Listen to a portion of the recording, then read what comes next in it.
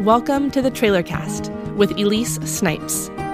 Each week, I will be sharing with you from inside my vintage trailer where I work as a therapist and share some of my musings on the human experience. I am endlessly fascinated and inspired by people. I love being a therapist and am deeply grateful for the intimate and beautiful work I get to do. I believe we are wildly capable of healing and making this world a better place, and this is my attempt at doing that. Sharing beauty to invoke beauty. May you find yourself inside these stories and ponderings and be better for it. Cheers. On this episode, I want to talk about healing. I want to talk about how it happens, what it looks like, feels like, the direct process in the office, and the kind of the indirect process that happens in the space between.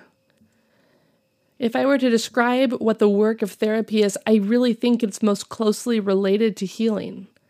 It's a deep interpersonal sense of everything is going to be all right. I am going to be all right. I am all right.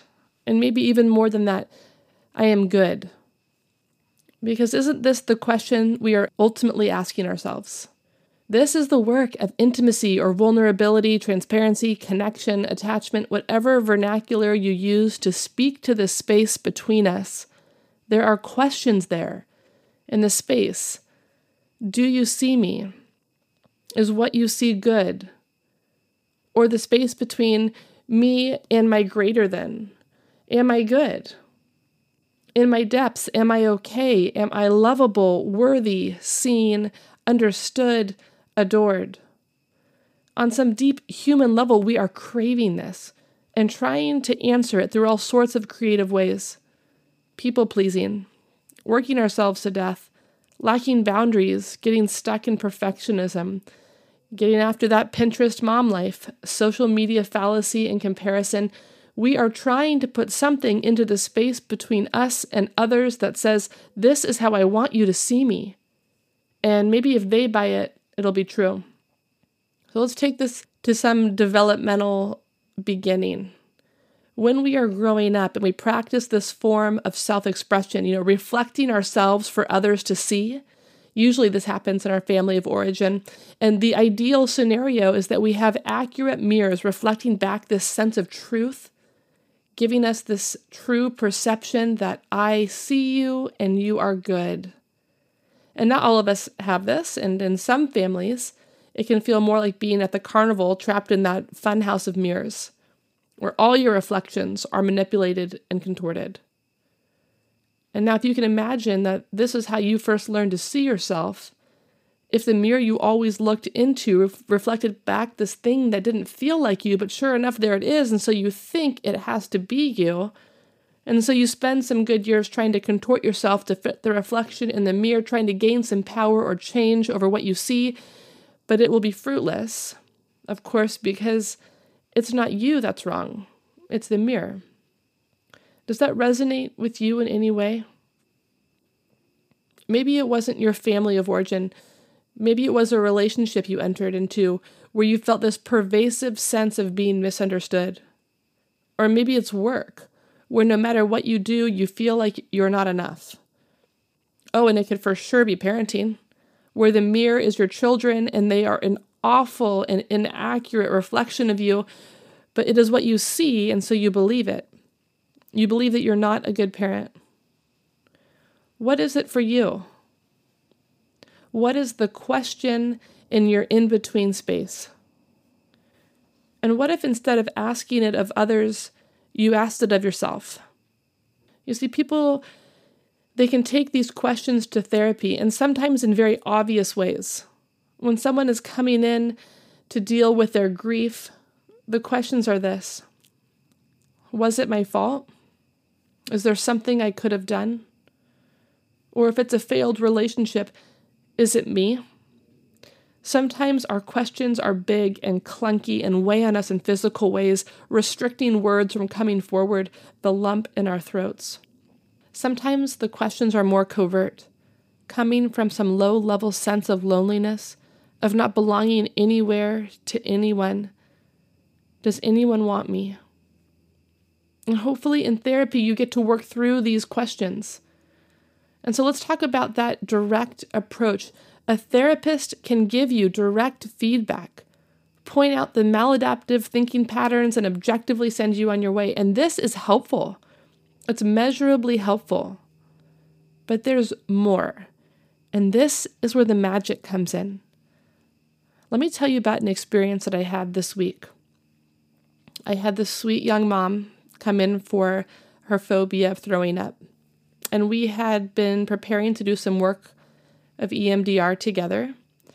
And so we were going through the usual pattern of questions and working our way through the origin of this fear, the memories associated with it, how it presents in her life now, and how she would like to be able to deal with it in the future. Very specifically, I asked her, what is the negative belief she has when she thinks about this phobia? And she responded, I am not in control. That is what was most terrifying, that I am not in control. And when I asked her, what would you prefer to believe about yourself regarding this fear? She said, I am in control. I want to believe that I am, in fact, in control. And that makes sense, right? Sometimes the way an injury comes in, it has to go back out in an opposite way. If I believe A, then I need to believe B in order to have healing. This is direct, simple, linear, and it's helpful. This would have been enough for her reprocessing and ultimate healing of this phobia. So listen to what happened. As we used EMDR to process her fear, she felt her immediate symptoms relieve, and that negative belief of I am not in control dissipate. And when I asked her if the positive belief she wants to have that I am in control, if that still fit, she said through streaming tears, No, it is not I am in control. It is I am not in control and I am free. We sat there in the thickness of that space. The work of healing goes beyond what we expect. It goes beyond what we hope for ourselves. This is the greater than moment, when what we hope for ourselves in healing gets demolished by deep beauty, when the healing we hope to have is obliterated in a truth we aren't capable of making up because it is beyond us, and when it shows up in the form of a thought, an emotion, the goosebumps, ancient uncried tears, you know it. This was that moment this week where we got to share space with the greater than. And I love it. I love when therapy magic is surprising, almost sneaky. When the road of healing we are already on is good, and then out of nowhere, it is great. I love it so much. Therapy is participatory. We are both on this journey trying to get to some new territory. Sometimes it feels the same way as it does when I get to be with my grandma, my sweet and spicy grandma, who is blind, and so I have to make sure the path in front of her is clear. I let her know when the texture of the ground in front of us is changing from sidewalk to grass, or from street to curb. I place a plate in front of her and tell her that the chicken is to the right at 3:00, the potatoes at 6, veggies at 11. I let her know I already cut everything and I place the fork in her hand. Sometimes throughout the course of dinner, I move her glass so she doesn't spill it, or I brush off pieces of food that have fallen and she can't see. I want her to look as beautiful as she feels. And when I tell her about the kids, I explain that the boys are like puppies, constantly underfoot and bickering. I put her hand on their heads and let her feel their hair and tell her the specific blends of brown and gold that are there. And Eden, God, when I tell her about Eden, I bring her in real close and let her squeeze Eden's squishy thighs, and we wait for her to giggle, for it to come tumbling out like a waterfall of glitter that fills the room. And I tell her she is wild in all the right ways. I give her the experience. I orient her to where we are. I go in front of her, around her, behind her, beyond her, so that right where she is good. This is what therapy feels like. Clearing the road in front of you, letting you know there is tough terrain in front of us, reminding you of where things are, trying to put words to things you can't see yet, hoping you will keep letting me lead you, because when you see them too, man, it will be so good. And it is good for both of us to get to lead you like that and to get to see you in all these spaces.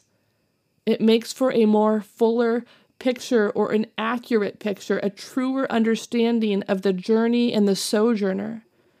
So when I look at you and say, well done, you know I mean it.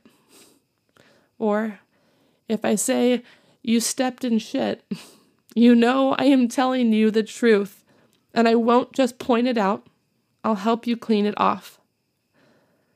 You see, when people come into therapy with their questions and burdens and memories and fears, and that space between us feels full and deep and chaotic, and I can feel this anxiety mounting, this tension rising inside them, and they want to just emotionally purge, to rid themselves of whatever burden, injury, or memory they have been holding. And I often feel that I'm trying to temper that speed.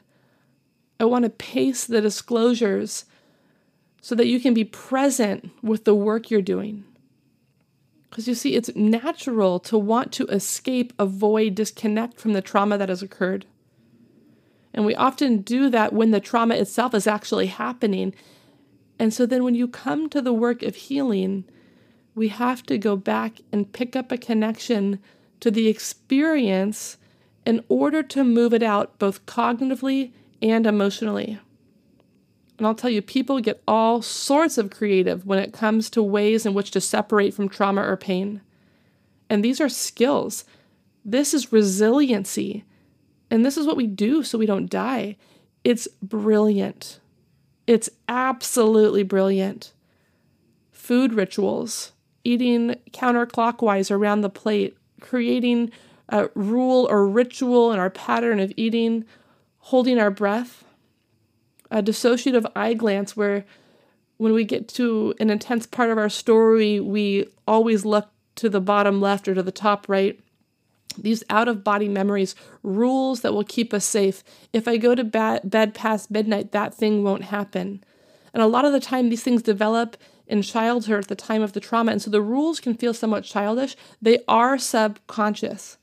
And I'm going to tell you, it is pure creativity to listen to what someone has developed to feel safe. If I don't let my food touch, maybe my parents won't fight tonight. If I count all the steps I take with my left foot, she won't hit me today. And remember, this is subconscious. Now, I often refer to this as grace, this magical buffer that protects us from what is too much.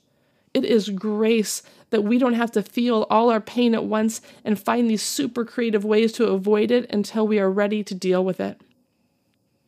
And so we temper, and this is on purpose. I am controlling the flow of the story so that it doesn't escape you. And if it rushes out of you, you might miss something you needed from that experience. The skill I am working on helping my person achieve is increasing their window of tolerance, building emotional constancy or the sense of confidence that I can tell the story, that I am here and now, and that was then and there, that this did not overtake me, that I have lived beyond this, and that yes, this horrific thing happened, but it is not me, and I am here to tell it as it is, not minimizing it, not blowing it up, not brushing it off, and not making my bed in it. Just letting it flow in a way that allows for an emotional connection to the words you use to let others into that space between. And so we flow. I want people to connect emotionally to their thinking or to connect cognitively to their emotions. You know, sometimes I have people that are cerebral that come in. They're so cognitively strong, and they have used their knowledge as a way to process through the hard thing. They can tell me the worst of things, and I am telling you things that would make your flesh curl if I repeated them. And they tell me them like they're just reading me their grocery list. This is disconnection. And when that person comes in, we slow it way down until there is some thread of connection to the emotions that this person had when the injury was occurring. And so that eventually that thread becomes a tether, a handle, a solid grip, a cohesive union, a coming with, so that there aren't all these fragmented pieces of self shoved into different compartments within. And people, sometimes when they come in, they almost want to do the work aggressively. It's like they want me to be hard on them or just rip off the Band-Aid or get right to it. Or how about this? Could you just skip over all the psychology mumbo jumbo and fix this? The process is the product. In therapy, the process is the product. And this is the indirect process. This is what happens while we are doing something else. That while we are working on your grief, there is some magic, some indirect sense of connection, this belief that tends to trickle in that says, I will get through this. Another word on process. The way of healing should be gracious. Okay, when we are working with people that are learning, we don't shove boundaries down their throat or force them to see goodness in themselves. I mean, it sounds preposterous, doesn't it? See, process has to be natural. It has to be tempered, has to flow, so that it is less something that the therapist is giving the client and more an experience that we get to have together that is greater than both of us. Sidebar. There is a difference between the work of therapy for healing trauma and the work of therapy for personal growth or something that is less complex. And sometimes that does feel a little more hurried or a little more sudden. You know, it's like when I don't know about you, but when I go to the chiropractor and I know that he needs to adjust my neck, and I'm sitting there and then he's like, okay, can you wiggle your left pinky toe for me? And then all of a sudden I'm trying to do that. And then he adjusts my neck and I'm like, that was really gnarly, but also what I needed because I can move my head and it can be a big adjustment. And if you've been with me in therapy, you know this moment I am talking about. It's the one where we both know that you are sitting in some bullshit and I have to call you out on it because we just cannot keep playing that way. I'm telling you, there are clients and we're working together and I start to look at them like, okay, if you're lying to yourself, I'm going to call BS. After I have enough rapport or after we know that you can receive this challenge from me, because there's this point in a therapeutic relationship that to love them is to care for them, to bring healing to them is to call it out. And I do love when we get to this place too, where we can laugh at the absurdity of the things we tell ourselves to keep ourselves sick. That's direct, a direct approach, an indirect process of healing. And sometimes good paths break into greatness, or unspoken questions answered in journeying together, sometimes blindly, but always fondly. So what do you think? If you were sitting here today with me in this beautiful space, I feel like I would resolutely look you in the eye. And I would tell you, you don't have to hide or wonder or cover or use your magic to fill the space between us anymore. I would tell you, you are good just as you are. And you would know it. Somewhere deep within you, you would agree. And then we would marvel at this, be stoked on this, so stoked, in fact, that you would want to go and tell others that they are good too. Because when healing happens, it is bigger than you, like so big it can't fit inside you, and so it needs to live in all of us. It's like when you stack up all those champagne flutes and pour into one glass and all the other glasses get full too. This is what freedom feels like. When you don't have to hoard your experiences and fear that there won't be any for tomorrow. Because when you are free, you can give that away, and that's how there is always enough for everyone. And on some other day, when you are in need of a reminder that the world is beautiful and greater than still exists, someone will call you to tell you that they are thinking of you. Or the sun will reflect off the water in such a way that you are sure heaven has come to earth, And you will remember that our healing is the world's healing, and that we are involved in some cosmic ebb and flow of grace and beauty and good. And that will be enough to orient you back to your life, your wild and precious life. So journey on, friend. Thanks for listening. To connect with me, suggest a topic for the show, or ask a question from your own life you would like to have answered, email me at elise@trailercast.com, ELYSE@trailercast.com. You can also see more on the Trailercast website or follow me on Instagram @Trailercast, where you can watch the renovation of my vintage mobile office and see more from behind the scenes. Remember, you can subscribe on iTunes and tell your friends.